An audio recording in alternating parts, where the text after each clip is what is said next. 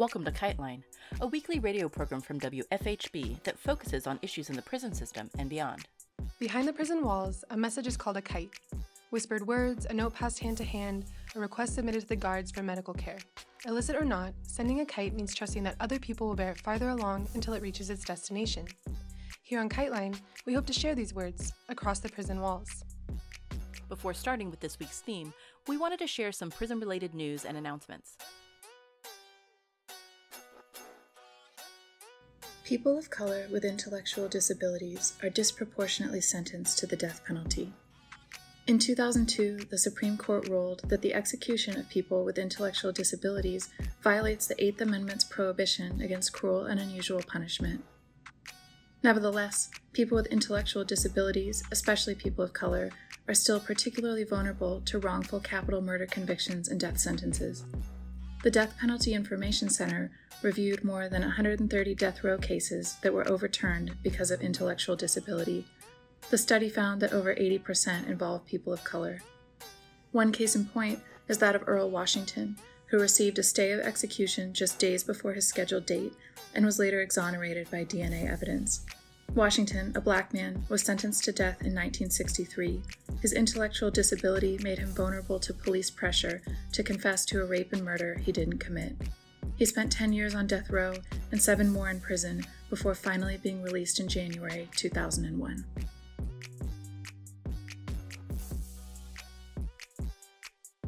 This week, we're highlighting 2 experiences of outside solidarity with prisoners.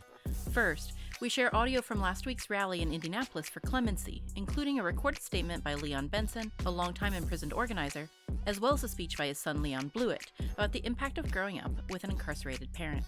After that, we feature an interview with Danielle Chanzes, one of 3 people arrested on felony charges after a solidarity demo outside Florida State Prison last December. The protest was responding to prisoners demanding improved COVID safety measures amid miserable conditions, and was also a memorial for Karen Smith, a dynamic abolitionist organizer and previous KiteLine contributor who passed away last year. Danielle took her charges to trial and won last week, and today she explains the importance of her fight in the context of a generalized drive to repress protests, both in Florida and across the U.S. Up first, we'll hear from Leon Benson, followed by his son Leon Blewett.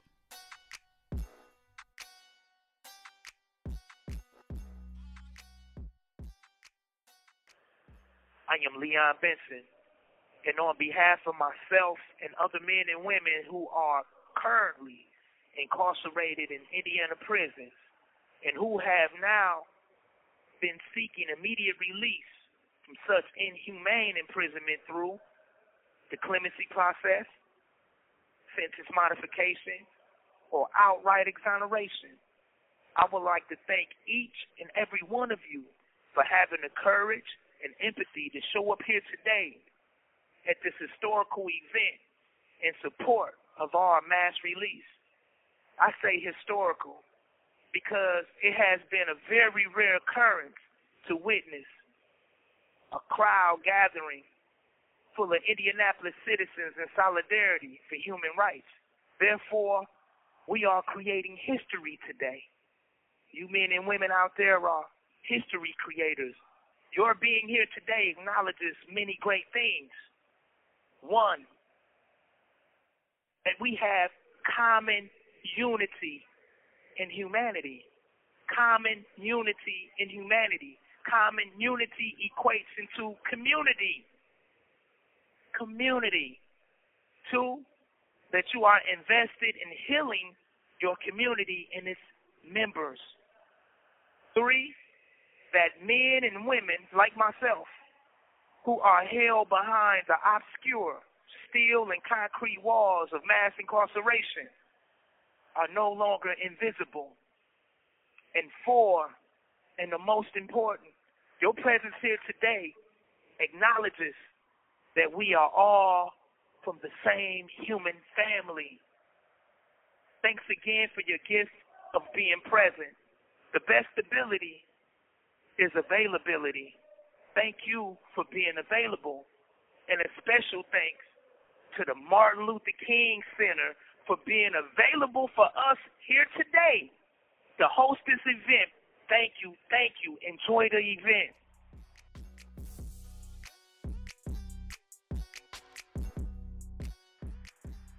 I'm here again.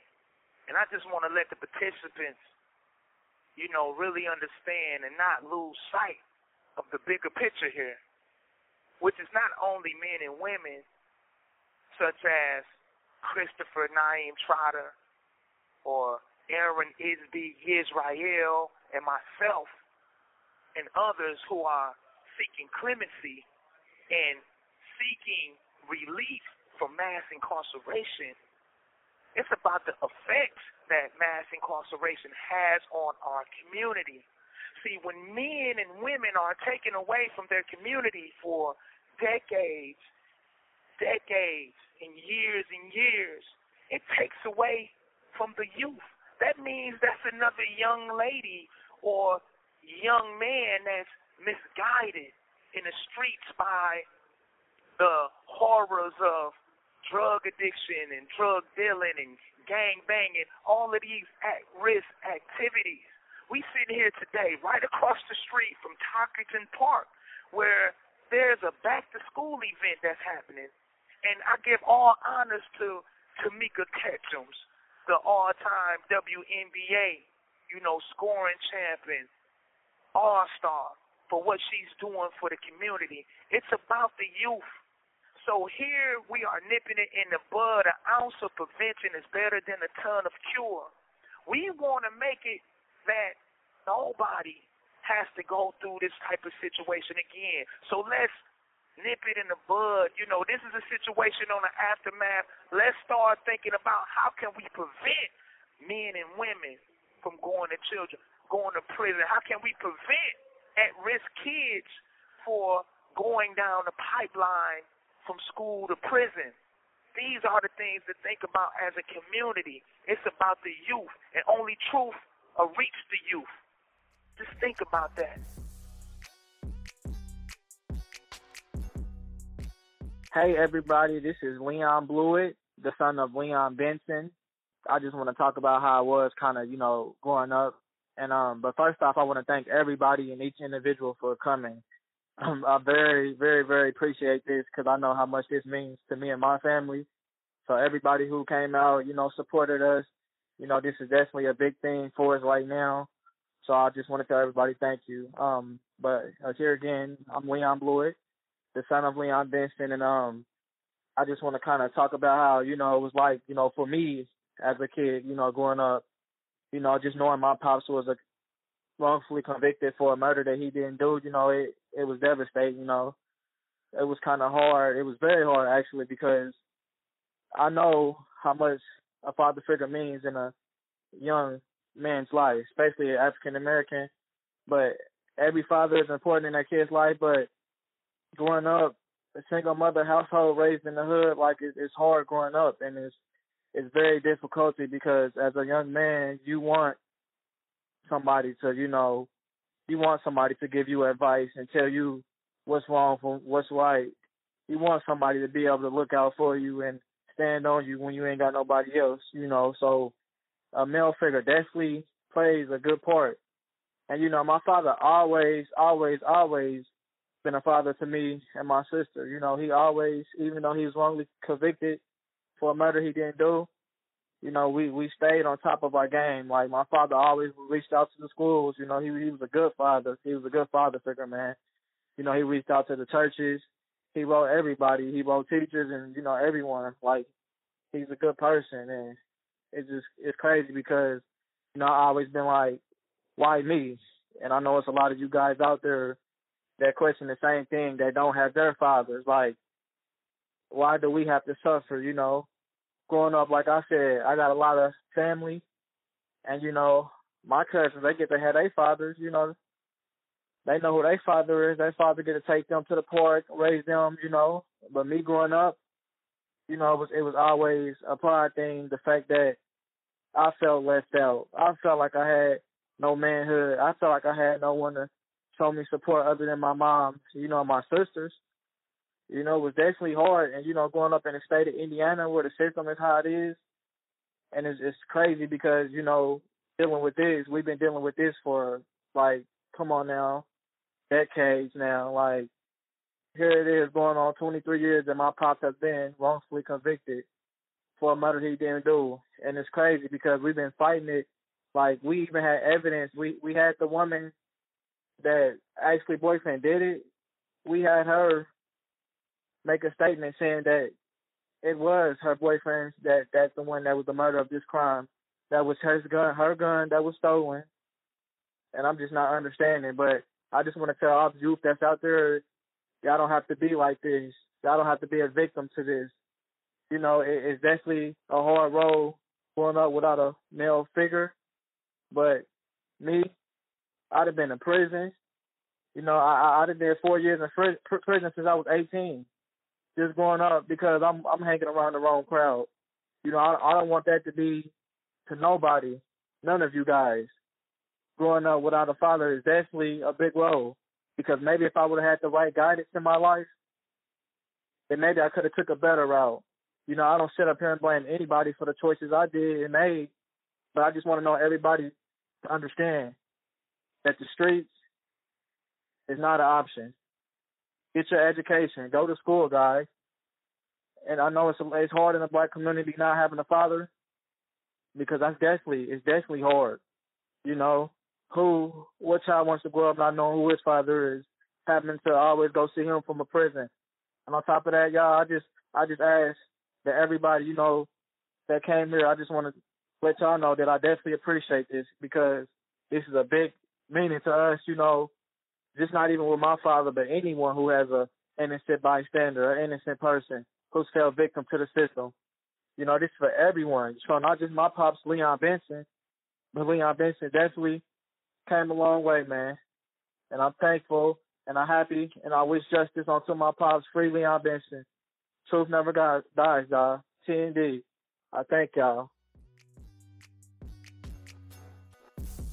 Up next, we have Danielle Chanzes, who tells her story about her December arrest during a protest and her recent Florida trial.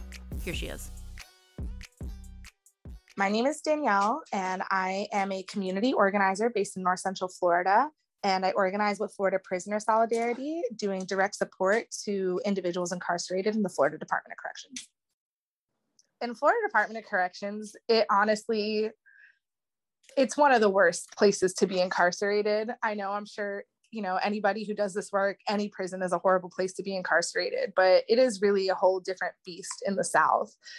In terms of conditions where the Florida Departments of Corrections is, especially through COVID, we've had really bad reports, you know, from people inside the prisons, individuals not having masks for months, not having soap, being denied showers, a lot of retaliation against those who are incarcerated by prison guards, being denied meal trays, beaten while in handcuffs, being gassed. I mean, anything that you could possibly think of that is the worst of the worst that's happening in Florida. I actually even was reading an article today about an FBI investigation where 2 Klansmen who worked at the Florida Department of Corrections had plotted to murder a former inmate. Florida Prisoner Solidarity was formerly known as Gainesville IWOC, which is Incarcerated Workers Organizing Committee, which is part of the IWW, so kind of union organizing and such. But we disaffiliated from IWOC a little over a year ago to become Florida Prisoner Solidarity. And, you know, the biggest thing that we do is just communicate to people on the inside. When individuals are incarcerated, you know, they're disappeared from society, out of sight, out of mind. And one of the biggest things that I always carry with me when I try to at least empathize, you know, with other people or try to get them to understand like why I'm an abolitionist and stuff and why it's important, you know, to consider these individuals who are incarcerated is prison is supposed to be a place that people go to as punishment. Like your punishment is that you're being removed from society. I don't agree with that, period, but that's what in theory it's supposed to be.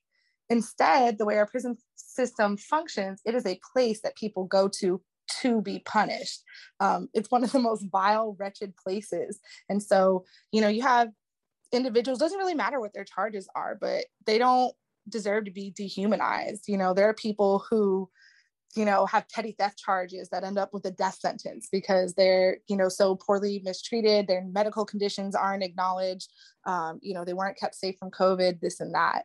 And so the work of Florida Prisoner Solidarity is to communicate with individuals on the inside and understand what's going on and be able to uplift those voices, because if not, their concerns, if they write something up, they're retaliated against, or their grievances are thrown in the trash. But when we organize to uplift the concerns of those incarcerated, we actually definitely get some movement. So we organize phone zaps and have people call into the wardens, and do just a bunch of work to uplift the concerns of those who we are in contact with and who are incarcerated in Department of Corrections.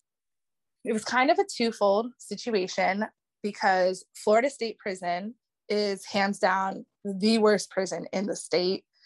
We always say that because that is where they have death row. That is where they execute people in our state. It all happens in Rayford at the Florida State Prison. We have some comrades on the inside there that are incarcerated who have faced a ton of retaliation, who are constantly under attack from the system itself. One of them being our comrade Heru. He had been given reports again of individuals who are incarcerated being gassed, being denied meal trays, not having proper sanitation. And so we were already wanting to bring attention to that. And then on top of that, our dear friend, the late great Karen Smith, who was a badass radical prison abolitionist organizer for decades, died tragically in a car accident. And so Karen, she poured her lifeblood into prison abolition organizing. And so we felt like the best way we could honor her legacy was to go out to DOC and raise hell. So we are raising hell in memory of Karen and also in solidarity with our comrades on the inside. So on December 6th, 2020, it was a Sunday, we decided that we were going to go out to the Florida State Prison and raise hell in honor of our friend Karen Smith, who is an amazing prison abolitionist, and also in solidarity with some of our comrades who are incarcerated inside of Florida State Prison. It started out as a noise demonstration. Also, direct action took place as well. And so we were out there, we were making a lot of noise. And, the reason that we do those noise demos is really just to allow individuals to know that we're there and that we care. It seems really kind of trivial, but again, when people are sent off to these prisons, they're disappeared. They're dehumanized and degraded every single day. And they really try to institutionalize individuals and let them think that there's nobody out there that cares about them. So when we're out there and we're making noise, we're just letting them know, hey, there are people out here who care about you and we're fighting for you. Don't give up. You are somebody, in spite of what the system wants people to think. So we were out there making a ton of noise. Eventually, all of the cars that were there pulled over to the side. And then we were out in the grass field area of where the prison entrance is. And we had some pre-recorded messages from incarcerated individuals on the inside. We also played a recording of a speech that Karen had gave prior to her death. And yeah, we were just, out there, like I said, raising hell, telling the cops to off and that this is a horrible system that they uphold and such. And we were out there honestly for a good while, close to probably 30 minutes, and then the police really got tired of our presence, and so they started to move in on us. I was fueled by a lot of rage about what goes on in the prison and also grieving for my dear friend Karen, and I just let them have it. I just told all the cops in a very not nice way, like, we're going to be back here, we're going to keep protesting. And that went on for a solid minute or so. It was much more intense than how I just relayed it. And they didn't like what I had to say, so they arrested me. I was very clearly, in my opinion, arrested for the words that I was saying, not because I was actually committing any crimes. Then one of my co-defendants was also arrested when he was standing in front of his car, and he just said to the officer, he said, "Really, you're going to defend these guys?" I'm talking about like you're taking up for DOC. And the officer responded to him and said, "Oh, you want to talk? Come here," and arrested my co-defendant Panayoti as well. And then at some point when I was in the car, already in cuffs, they arrested another individual who was at the protest, and his name was Dami Farrell. And I guess it was a very similar situation. He was just trying to see what was going on, and the police tackled him. And so all three of us got the exact same charges. We were charged with misdemeanor trespass, resisting an officer without violence. And then they also gave us a felony charge of criminal mischief, damage to property amounting to over $1,000. There was a direct action that took place. Red paint was spilled out on the roadway. a spray painted Anarchy A was put on the archway of the prison and a banner was hung up. But again, I didn't see any of that. I wasn't present for it. So they wanted to say that that was criminal mischief, damage to property over $1,000, even though they had no probable cause that any of the three of us were the ones who actually committed that alleged crime. Even when we went to first appearances the next morning, they said that there was no probable cause. The judge said there was no probable cause. However, because we're in a really corrupt rural county, we still got bond set on that felony charge. And really what it comes down to is they gave us that felony charge because if we would have just had the 2 misdemeanor charges, we would have been able to bond out each for $1,000 cash bond. But because they gave us the felony charge, they had to keep us overnight to first appear us. So instead of paying $1,000 cash bond, we ended up each having a $35,000 bond because they gave us $15,000 on the trespassing, $10,000 on the resisting without violence, and $10,000 on the felony criminal mischief that they said there was no probable cause for, but they still set a bond for it. So we went into jury selection and there was many Department of Corrections employees that were actually part of the jury pool. They ended up dismissing any of the corrections officers who were employed by Florida State Prison. But if you understand where Florida State Prison is positionally, there's, I think, 3 or 4 prisons all right next to each other. It's Florida State Prison, New River Correctional, Union Correctional. They're all right next to each other. So they excused anybody who was an employee of Florida State Prison. However, there was all these other correctional officers that worked at these other prisons that were still part of the jury pool. And actually, ultimately, I ended up with a former corrections officer on my jury, and my alternate juror was a former warden of the prison. So it was admittedly a bit nerve-wracking because, you know, just like the judge didn't seem to care for my language, I felt very confident that these jurors, especially the former corrections officers, they weren't going to care to hear me talk that, I guess is the best way to put it. Other things, you know, that kind of just happened during trial, which was a little bit outrageous, was just the judge in general. Anytime my attorney objected to stuff, he was like very visibly frustrated, and it seemed pretty inappropriate is the best way to put it. He was making statements and just his behavior, like his nonverbal communication, seemed to be very, you know, against the defense. And it's something that the jury could see, and it felt inappropriate because a judge is supposed to be somebody who's impartial. And he was very clearly not impartial throughout this entire trial. The judge repeatedly on the day of Tuesday, which was the first day of trial, was telling all of the jurors, it doesn't matter, you know, what you might have heard, all of the evidence that comes into this courtroom comes in from the stand right here. And yet the judge didn't follow his own instructions to the jury and, you know, use that against us in ruling against our judgment of acquittal. But again, we kind of knew what we had going into this with this judge that we had. And then on Wednesday, we, the defense, got to present our argument. And so my colleague, Kimber Tuff, testified first because she was the individual who was next to me carrying the speaker. Pani Odi, who was my co-defendant, got to testify. And then I actually ended up taking the stand in my own trial, which is not super common, but I felt like I needed to let the jury hear from me. And so we ended up doing all of that. We did our closing arguments, and then the jury deliberated. And because of the way trial went, because of the judge's behavior in a lot of instances, even I will say the prosecutor in closing, you know, he really just tried to taint this jury against me again because of the content of my speech. He did his closing, and then my attorney did his closing, and then the prosecutor gets to come back and rebut. He opened his rebut. He looked the jury dead in their face and said, "You're all cheaters." That is what the defendant said. And my attorney objected and was like, "This is inflammatory. Like, we've already seen the videos." But they really wanted to nail home the things that I was saying. I believe in the hopes that the jury would convict because they didn't like the content of my speech. And so the jury was out for probably about an hour and a half.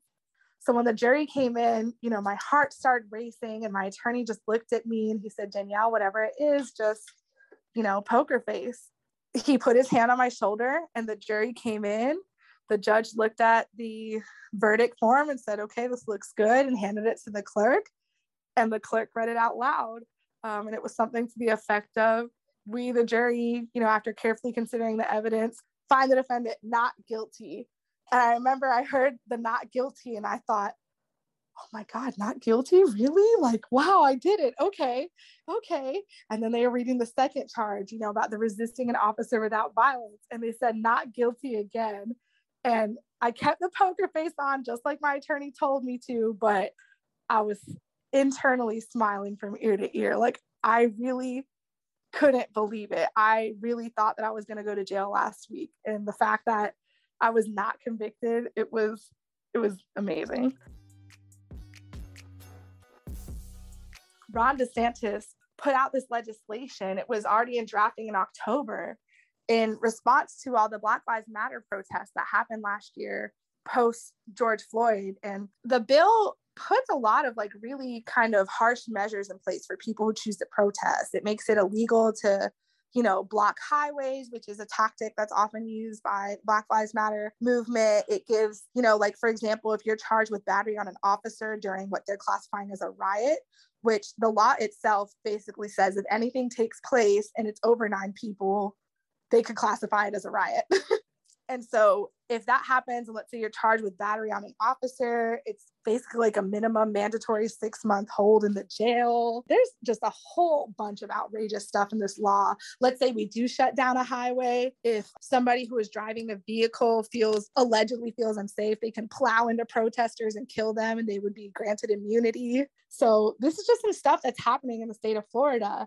And so this protest that we did happened before this law actually took effect in the state of Florida, but it was already in the process of happening in the state of Florida. And so, while the state, again, is trying to suppress free speech and trying to suppress our ability to assemble and speak out against injustice, it definitely felt like just a huge win, that you might not like my words, but it's my right to say them and you can't arrest me for it. There was just a whole bunch of nonsense. It felt like this was corrupt from the very beginning. We were arrested, again, for the content of our speech and not our actions. They tried to put a trumped up felony charge on all 3 of us.